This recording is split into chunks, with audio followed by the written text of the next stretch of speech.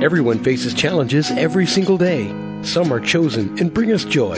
Some are given to us and bring struggle or pain. Whether the diagnosis of an illness, the news of a friend's death, the loss of a job, or a bike accident, we may be asked to step up to face issues that demand courage and perseverance. Hurt is just one of the many aspects of full lives. Each week on this show, ACT, Taking Hurt to Hope, Dr. Joanne Dahl helps us understand how we can use acceptance and commitment therapy to learn to accept what we cannot change and move forward into a valued life. Now, here's your host, Dr. Joanne Dahl. Welcome to ACT, Taking Hurt to Hope. Join us today for a discussion of something that we probably all have felt from time to time, feeling stressed at the workplace. Work is often listed at the top when we think of what makes us happy. And on the other hand, the word work is often thought of as a necessary evil, something we must do, rather than something we choose to do. Work-related stress is defined as a harmful reaction people have to undue pressures and demands placed on them at work. And of the total cases of stress, in a report from 2011 and 2012, about 40% are work-related. The industries that report the highest rates of work-related stress are social work, education, public administration, and defense. And those occupations that report high rates of work-related stress are teachers, caregivers, and housing associate professionals. And the main work activities attributed to, or what we think is causing the work-related stress, were given as work pressure, lack of managerial support, and work-related violence and bullying. So the question is, are there really jobs that are good or bad, or is it how we relate to them which is important? So today you're going to get a chance to listen to an expert in the field, Dr. Frank Bond. Frank is a professor and the director of the Institute of Management Studies at Goldsmith at the University of London in London. He's also the author of a new book coming out about stress and ACT, and it's called The Mindful and Effective Employee, which is available on Amazon, or will be available now in the spring on Amazon.com. And you can read more about Frank, his research, and the upcoming book on his homepage by clicking on his name on this week's episode of ACT, Taking Hurt to Hope. So I want to welcome you, Frank.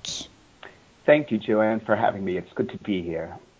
Frank, you know, the radio listeners are always curious about the human being beyond the professor and beyond the researcher. So tell us what got you interested in this area of stress and work. Yes, I think actually what got me into the area of stress and work really was ACT itself. And it really began in the mid-1990s when I was working with a client, we can call her Mary, who was experiencing various problems. And about 1 month into her therapy, she had what was to become her 5th miscarriage. Mm-hmm. And the pain and suffering Mary experienced was profound. And I, just an intern at the time, felt completely helpless, despite the intensive supervision in CBT that I was receiving. Mm-hmm. And during this time, I read an article on ACT that Steve Hayes wrote for a CBT newsletter. And the concept of mindfulness as a way to approach emotional pain and live a vital life struck me like a lightning bolt. Mm-hmm, mm-hmm. Not only on a personal level, which was true, but as a way to work with Mary's suffering. Mm-hmm. And the outcome of our work together was very good, and the experience was profound, not certainly for Mary, but for me as well. Mm-hmm. And it cemented in my mind the powerfulness of the ACT approach. It felt right. A dignified way to handle the profound emotions that we all feel, and I've never turned back. Mm-hmm. And then I began to use ACT in everything I did, including applying it to stress in the workplace. Okay, so if we concentrate on stress in the workplace, so how common is this problem? Well, as you said in your introduction, it's very common. It really accounts for about 40% of all work-related illnesses. And in the European Union, about 22% of workers experience work-related stress at any given time. Mm-hmm. Mm. So it is big, and that 22% is those people who are profoundly affected, and it can go up to 40 to 50% if we just think of those people who have, say, a bit of trouble sleeping or think about stress too much outside of their working life. Mm-hmm. So what are the symptoms? You mentioned having a hard time sleeping, and what would be the symptoms of stress from work? Yes, a lot of worrying. That is a big one. Rumination, worrying. I think we all probably have experienced that with regards to work before. Feelings of helplessness, powerlessness, anxiety. Those are probably the ones that are most common. And physiologically, there are also lots of them. High blood pressure is certainly one, a racing heart, trouble eating, gaining weight, losing weight, and difficulties in relationships as well. Mm-hmm. Frank, I mentioned in the introduction that most of the people, a lot of people seem to be in the help professions and teachers. Why would that be? Well, there can be a number of different reasons. One is because there's lots of time pressure in those types of organizations and those types of roles, and also a lot of working very directly with other people. And working with other people in a very interactive basis can be very, inspiring, but it can also be very stressful, especially when those working relationships aren't particularly good. And I think a third reason is a lot of people in those professions sometimes don't have a lot of control over how they do their job. And we know through lots of research that a lack of control over how you do your job is a very, very big predictor of stress. Okay, so when you say lack of control, could that mean, for example, that somebody, a boss decides that you have to see 20 patients a day, or they look at the statistics rather than the quality of the care? Or... Yes, that's right. That could certainly be one, or that you have to do things in a very particular way and you can't deviate from how you do that. That could be another one as well. When things have to be methodical in nature. Okay. So Frank, you as an ACT trainer, how does ACT approach a problem like this of stress in the workplace? Right. Well, of course, ACT maintains that good mental health and living a vital, meaningful life are more likely to occur when people have higher levels of what's called psychological flexibility.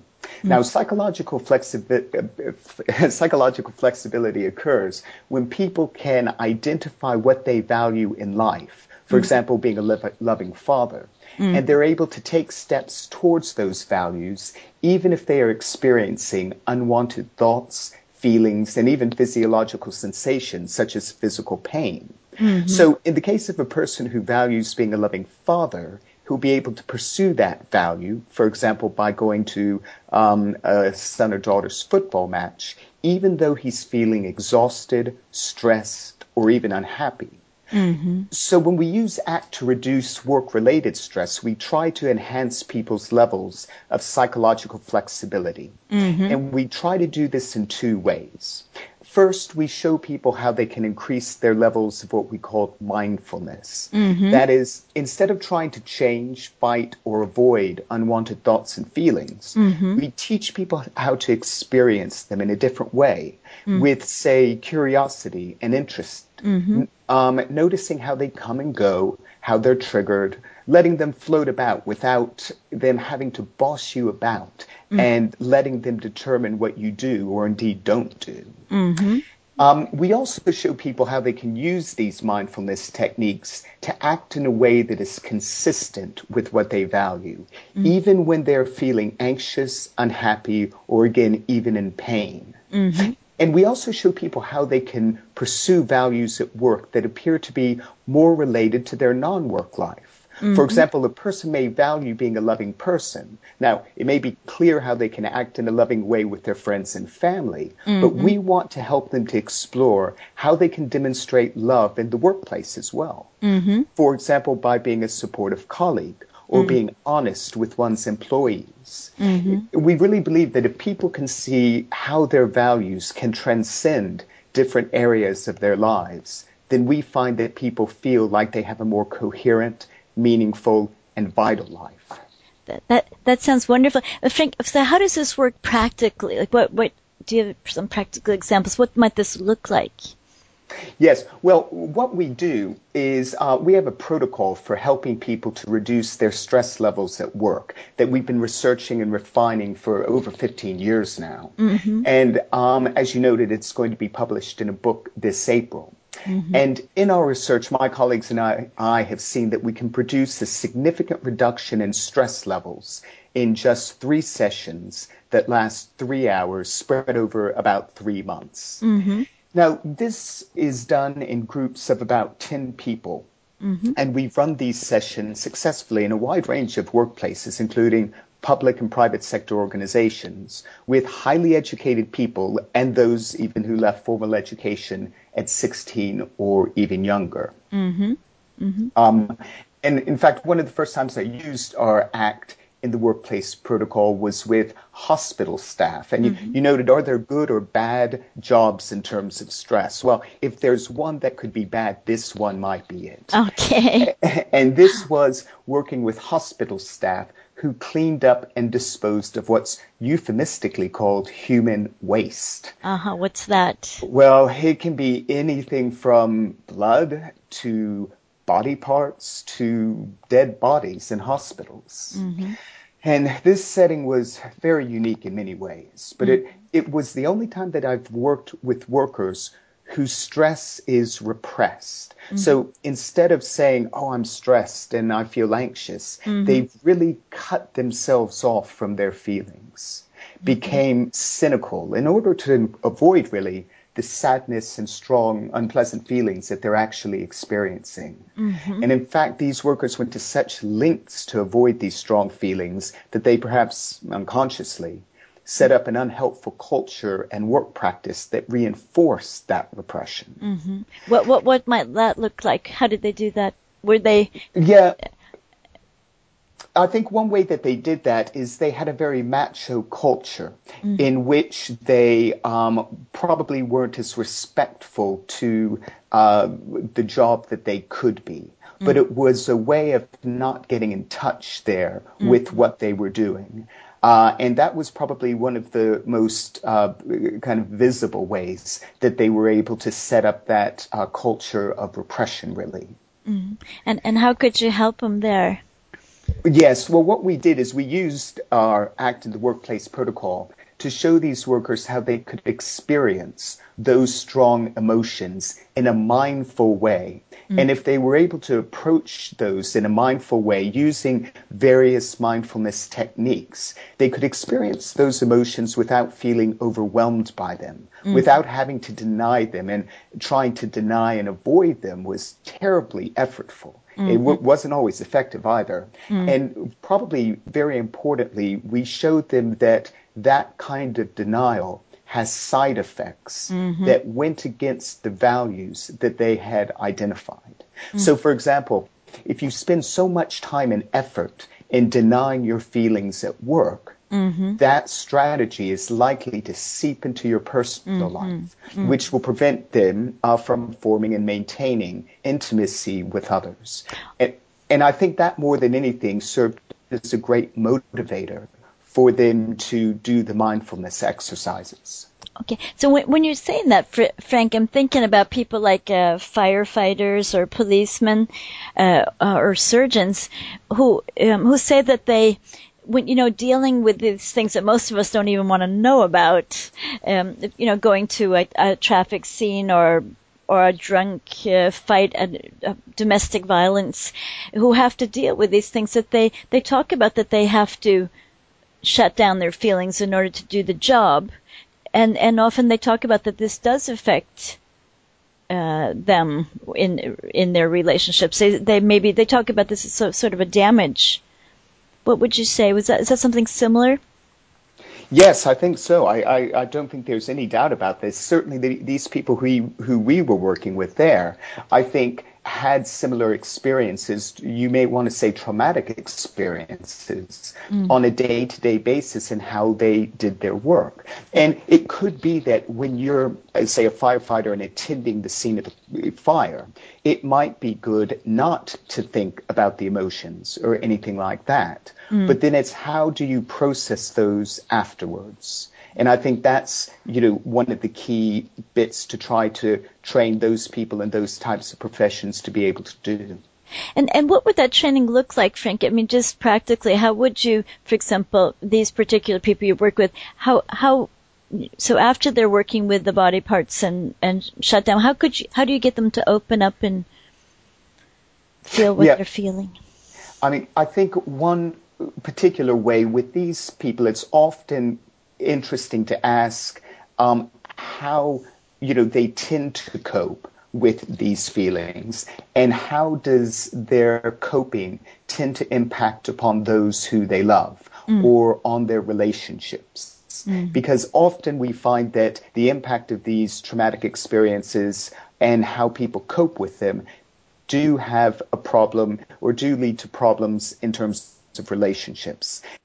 I think if they're coming to see us, they're coping in a way that isn't very effective.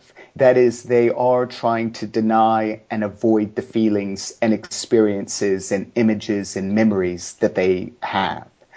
And usually that can manifest itself often in poor relationships or in relationships that don't have the quality that they want. And what we often find useful is to look at that, to ask them about the quality of their relationships or their sleeping or their eating habits. And that often opens up a window of opportunity for us to be able to offer new ways of perhaps coping so that they're able to pursue those values that they have in their life. And those other ways would be things such as mindfulness that I described a few minutes ago. Okay. So the mindfulness would be actually feeling what you're feeling without judgment and just allowing whatever is to be. That's right. And for them to see that when they actually approach their thoughts and feelings and memories and flashbacks in a mindful way, the impact that they have on people are not as horrible as they might have thought. And that can be very powerful too, to see that they can open themselves up to these feelings in a mindful way, and they're able to still get on with their life. I got a picture when you were talking, Frank, about how we deal with death. Here in Sweden, it's very segregated and behind doors. And I was thinking about how we did earlier and it's still done here in Sweden, that for example, the relatives to the person who is deceased actually wash the body and are mindful and respectful, but practically work with the body, and it seems to be very helpful. That it's not as you imagine it is when you actually work with it and are with it. What would you say? I can imagine that kind of those practices can be very useful. Almost they're designed in a way to be or to present a mindful exercise or situation. The act of washing, something that's very methodical in a way, and keeping you in touch with this person whom you love and the idea that you have lost that person. I think I could see how that could be used as a very good way of mindfully accepting a tragic situation. Yeah.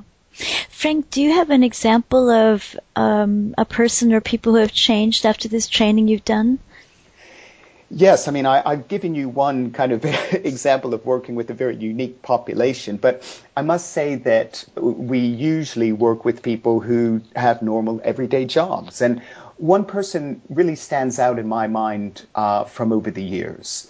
And this was a woman in her early 40s who was working in a call center where I was running an Act for Stress group.